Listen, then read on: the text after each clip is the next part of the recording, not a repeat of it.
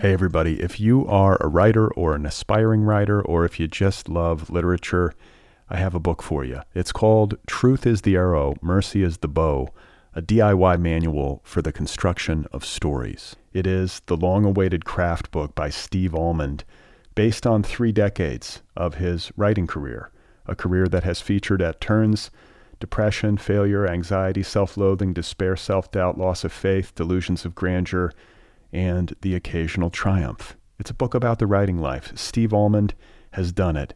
He has embraced it, the full catastrophe, and he has lived to tell about it.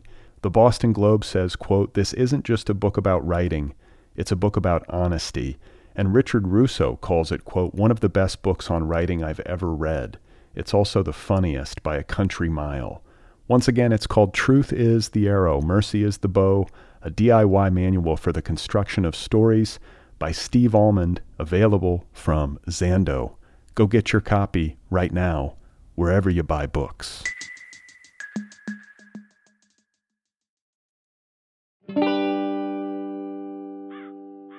All right, folks, welcome to the program. This is The Other People Show. I'm Brad Listy here in Los Angeles. Very nice to be with you. Thank you for listening. I hope everything is okay wherever you happen to be. And I'm excited to share with you another flashback. This one from episode 448, one of my conversations with Roxane Gay, best-selling author of the books Bad Feminist, Hunger, An Untamed State, Difficult Women, Ayiti. Roxane is a contributing writer for the New York Times. She wrote The World of Wakanda, the Marvel Comics series. She writes for film and television. She has a Substack called The Audacity, which has its own very popular book club. And this month, just a few days from now, very exciting news, her publishing imprint, her very own publishing imprint, Roxane Gay Books, which she launched in association with Grove Atlantic. It is celebrating the publication of its inaugural title, a debut novel called And Then He Sang a Lullaby by Nigerian writer Ani Kayode Somtochukwu. So a lot going on, as always, with Roxane Gay. It's hard to keep up with her. She's doing so many different things. So once again, this outtake that you're about to hear comes from episode 448, which first aired on January 11th, 2017.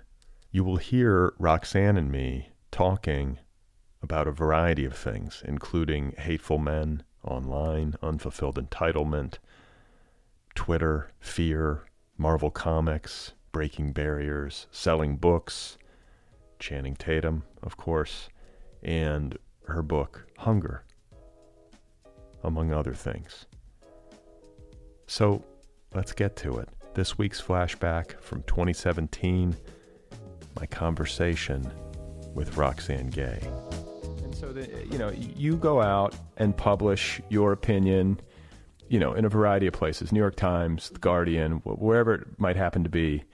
Mm-hmm. And whenever someone does that, you're opening yourself up to criticism. But maybe it's because I've known you for a while, and I've been following you on social media for a while, but you seem to attract some pretty nasty people who you will then sometimes at least engage with. Like, can you talk a little bit about why you do that and how it affects you?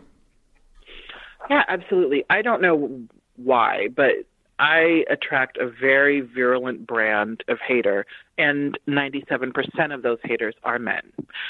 And take that as you will, it's just a fact.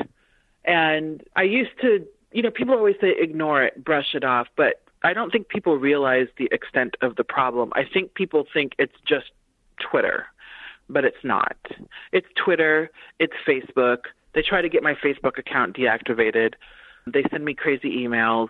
They call my job, my day job, and they try to get me fired.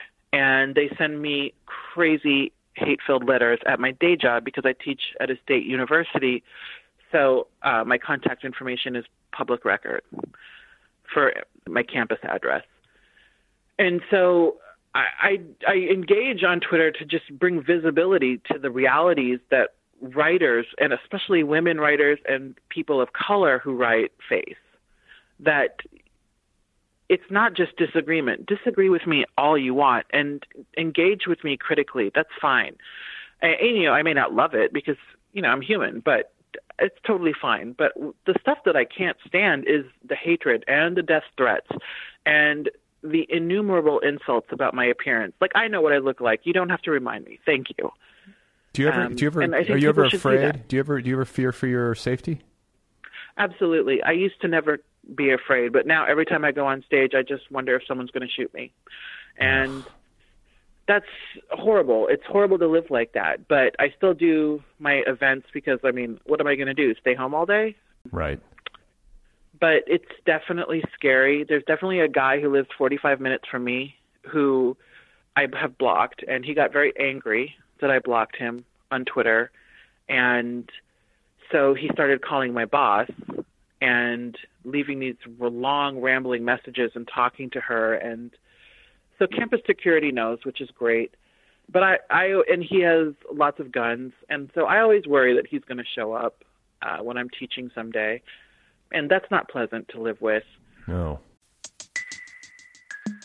Hey, everybody. If you are a writer or an aspiring writer, or if you just love literature, I have a book for you. It's called Truth is the Arrow, Mercy is the Bow, a DIY manual for the construction of stories. It is the long-awaited craft book by Steve Almond, based on 3 decades of his writing career, a career that has featured at turns depression, failure, anxiety, self-loathing, despair, self-doubt, loss of faith, delusions of grandeur, and the occasional triumph. It's a book about the writing life. Steve Almond has done it.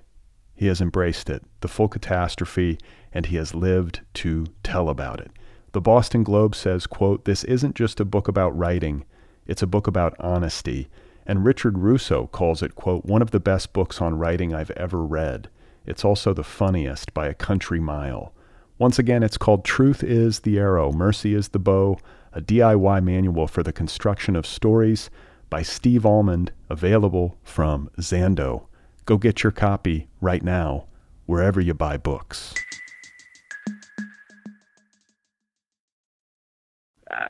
What is it? So what is it? So you have a lot of insight, I would suppose, into, or at least you have a lot of contact with people who are very upset and have a lot of anger, mostly men, almost all men. Like I think when I ponder social media, and I guess Twitter in particular, where people feel, but I guess all social media, like you're saying, people feel more at liberty to vocalize insults and use hateful language and attack people. It makes me wonder when I'm out in the actual world, when I'm looking around at people on the street, like what is roiling beneath the surface in most people? Like, because there's a lot of people on social media who are just abominable. Like how many? Like what are the actual numbers? Have you learned anything? Do you feel like you've learned anything from engaging with these people? Oh no, I do. Well, I've learned just how much hatred there is in this world. I think that most of the people who engage in hatred on social media are impotent in their actual lives. They're suffering from unfulfilled entitlement. And this is what they consider to be a safe way to release their aggression that they can't release in real life without committing a crime. And I guess that's supposed to be a comfort, but I don't take any comfort in that. I think that it's pathetic that this is the best way that these people can vent their frustrations rather than, say, writing an essay or reading a book or going for a walk. I haven't, there's nothing to learn. And when I engage, it's not really engagement. It's more just highlighting, hey, this terrible thing is happening, and I'm not going to be silent about it. There's no engaging with these people. They're not really interested in discourse or discussion. They disagree. They disagree because of whatever reason they disagree. But they're not interested in engagement at all. They just want to put me in my place. Have you ever had somebody engage with you in that way who then over time may have actually read one of your books or came around and said, hey, you know what, I was wrong? Has that ever happened? Not that I know of, no. Damn. I was hoping for at least one. No. Too optimistic. Not at all. I mean, I do think that there are people who I've disagreed with, and we've had really good discussions about that disagreement. But the people who are hate-filled, no, they don't. A lot of times they don't even know who I am. Like yesterday, I was on NPR, and I said, there are more bad men than good. And I didn't even bother to clarify this on Twitter. I was actually just talking about my book. I wasn't talking about the world. I don't think that there are more bad men than good in the world. It was in my book. And I had also, this part didn't make it into the interview, but I had been talking about some of the good men in the book and the good men in my life. And the interview aired at like 4:40 and ended at 4:46. And at 4:47, I had 2 emails from men yelling at me for saying that there are more bad men than good in the world. These are not people who are interested in engaging. They didn't use common sense to consider the context of the book, which is what we were talking about. And so I know that there's no reaching them. Well, and who's got time for this? Like, what are these people doing? They got time to sit around emailing angry missives to strangers, and tweeting hateful things that, I don't get it. I don't get the free time of the trolls. I don't either. Like, how did they find my Facebook page that fast? Like, I can't do anything that quickly. Like, it's amazing in some ways. Like, if you took that energy and applied it to your hobby or your passion, you would become really, really successful. It's mind-blowing. Like, yesterday was really mind-blowing. I just was like, what? I mean, first of all, it's NPR, and it was a lovely interview with Audie Cornish. And I just thought, of all the things that I've said and done, I didn't think that this was going to be like the pot boiler. And yet. But, I think too, though, you talk about these as individual cases and, random people like tracking down your Facebook information. But the truth is that you're becoming a public figure and people know who you are, in a broader way than you might even understand. Like things are happening for you pretty fast. And I think your name is out there and, you're very prolific. You publish a lot in a lot of different places. And, I think people might be reacting to you in part because of that, like reflexively, like the way that public figures often get reacted to. Yeah, I'm sure that's part of it. I'm still working on accepting that. I mean, I'm not in denial. I know how many books I've sold. And how many books have you sold? Will you tell me? I think 160,000 copies of Bad Feminist. Wow. Which is, I feel very happy about that number. Yeah. Maybe more. So I know that the book is really out there, and I know that my writing at The Guardian and now the New York Times is widely read. I didn't realize the reach of the New York Times until I started writing there. And then I was like, holy cow. Like, they count page views in terms of hundreds of thousands and then millions, which I didn't know. And so I realized that my reach is growing and that my career is evolving. But it's hard to remember when I'm sitting, like, for example, right now in my apartment in Lafayette, Indiana, and I just got back from the gym, and later I'm going to make a sandwich for dinner. Like, it's just, right. Life goes on. I live a very normal life until I don't. And so, yeah, I think people are in part reacting to, oh, here's a public figure, and they start to think that you're not human. And I think that there's also a group of people that just resent me for various reasons, and they're entitled to that as well. And then there are just the people who blindly hate and what they see as a fat black woman achieving success, and that's not supposed to happen, and so they need to tear me down. Right. Well, I was going to say that kind of goes back to what I was talking about with you as an avatar for all these different things. And once people sort of associate you there, then they're just reacting against that for whatever reasons they may have, Yes, absolutely. But we were talking a little bit about the evolution of your career, and I mentioned, earlier about how, 4 years has gone by. It's gone by very quickly, and so much has happened for you. Just to review, An Untamed State, your debut novel, came out from Grove, correct? Correct. And then it was Bad Feminist. Mm-hmm. And then it's like the New York Times and The Guardian. Mm-hmm. Now we have Difficult Women. Mm-hmm. We have World of Wakanda. Am I pronouncing that right? Yes, you are. So World of Wakanda is, you're the first black woman to write a Marvel comic, correct? Yeah, I'm the first black woman to lead a Marvel title, and I didn't know that when I agreed to do the comic. And it blows my mind because it was 2016, so I would have assumed that this had been well-tread territory, but it hasn't been. And so that's really exciting and also overwhelming because, you just, to be the first in 2016 is just so surprising, and yet it's still happening. And so with that came a lot of attention. And I also didn't realize how many people read comic books. It's a lot. I mean, do you read comic books? I mean, I guess you do now, right? When I was a kid, I read Archie comics religiously. I loved them. And the ongoing adventures of Betty and Veronica, Archie and Jughead. But I wasn't really into superhero comics.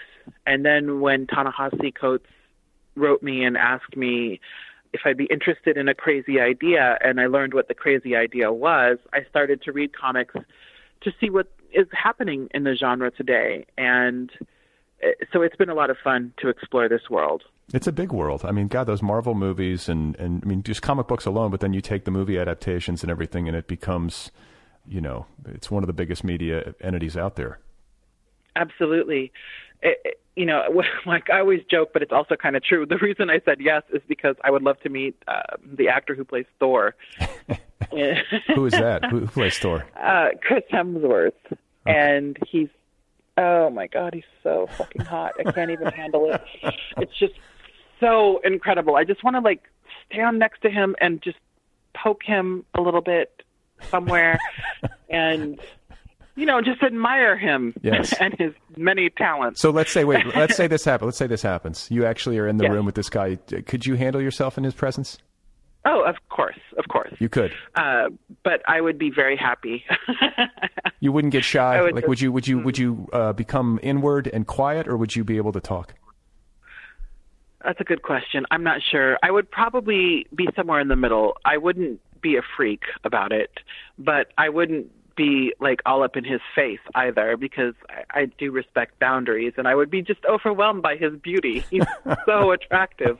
It would be the same thing with my boyfriend Channing. I was going to say. I feel like that's going to happen. I feel like you and Channing Tatum are destined to meet at some point. That's got to happen. I feel like we are. I really do. I think that we're going to meet and we're going to be really good friends. And he's just so handsome. You got to write him in. Write him into Wakanda. Get him in there somehow. Oh, I'm trying to write him into my movie. He would be great as Michael, and I don't think I'm going to get my way on this regard, but that's okay. But wait, so we were going over this just a second ago. Untamed State, Bad Feminist, Difficult Women, World of Wakanda, New York Times, The Guardian. There's a book called Hunger, which is a nonfiction book about food and body stuff, which was supposed to come out and then got delayed. Is that correct? That is correct. Well, why did it get delayed? You just wanted to do some more work on it? Well, there are only so many hours in the day. I've actually been on the road nonstop since May 2014, which has made writing time precious. But more than that, Hunger is a very personal book. It's a memoir of my body. And so I dragged my heels for a really long time, and I've struggled with the amount of vulnerability I've put into this book and a lot of fear about putting this book out into the world and sort of facing myself on the page. And so definitely, the delay just comes from being human and being afraid. But it will be out in June. All right, everybody, there we have it. That is a flashback to episode 448, my conversation with Roxane Gay, which aired on January 11th, 2017. Be sure to check Roxane out on the internet, roxanegay.com. Read her Substack. It is called The Audacity. Join the book club. Follow her on Twitter @rgay. Check out the debut novel on Roxane Gay Books. It is called And Then He Sang a Lullaby by Nigerian writer Ani Kayode Somtochukwu. It's publishing in just a couple of days. Always great to talk with Roxane.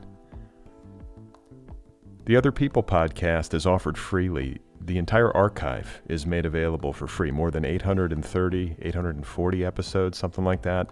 So the entire conversation that you just heard an outtake from, you can listen to that. Episode 448. Go search for it in the podcast feed. All of the episodes I have ever done are made available without a paywall. So this is a listener-supported show. If you like this show, if you had a good experience, if you feel like you get something from it, please know that you can support this show for as little as $1 a month over at patreon.com/otherpplpod. It's a sliding scale. So 1, 3, 5, whatever. And you can get some merchandise as you move up the scale over at patreon.com/otherpplpod. Don't forget to subscribe to this podcast wherever you listen. You can also subscribe on YouTube, the Other People YouTube channel. Search for it by name, Other PPL. Get yourself an Other People t-shirt at otherppl.com, the show's official website. If you have a couple of minutes, and you would be so kind, I would appreciate it if you would rate this podcast wherever you listen. It takes a couple of seconds. Give it a rating, write a little review if that's an option, and help the show find new listeners. If you would like to sign up for my free once-a-week email newsletter, you can do that at otherppl.com or bradlisty.com. Follow The Other People Show on social media, Twitter, Instagram, TikTok. Keep up with all that is going on. If you would like to read my latest novel, it's called Be Brief and Tell Them Everything. It is out there now in trade paperback, ebook, and audiobook editions. I narrate the audiobook, so go get that. It's called Be Brief and Tell Them Everything. And on Sunday, I'll have a new episode for you, a full episode, a conversation with Jim Ruland, author of the novel Make It Stop, available now from Rare Bird Books. So stay tuned.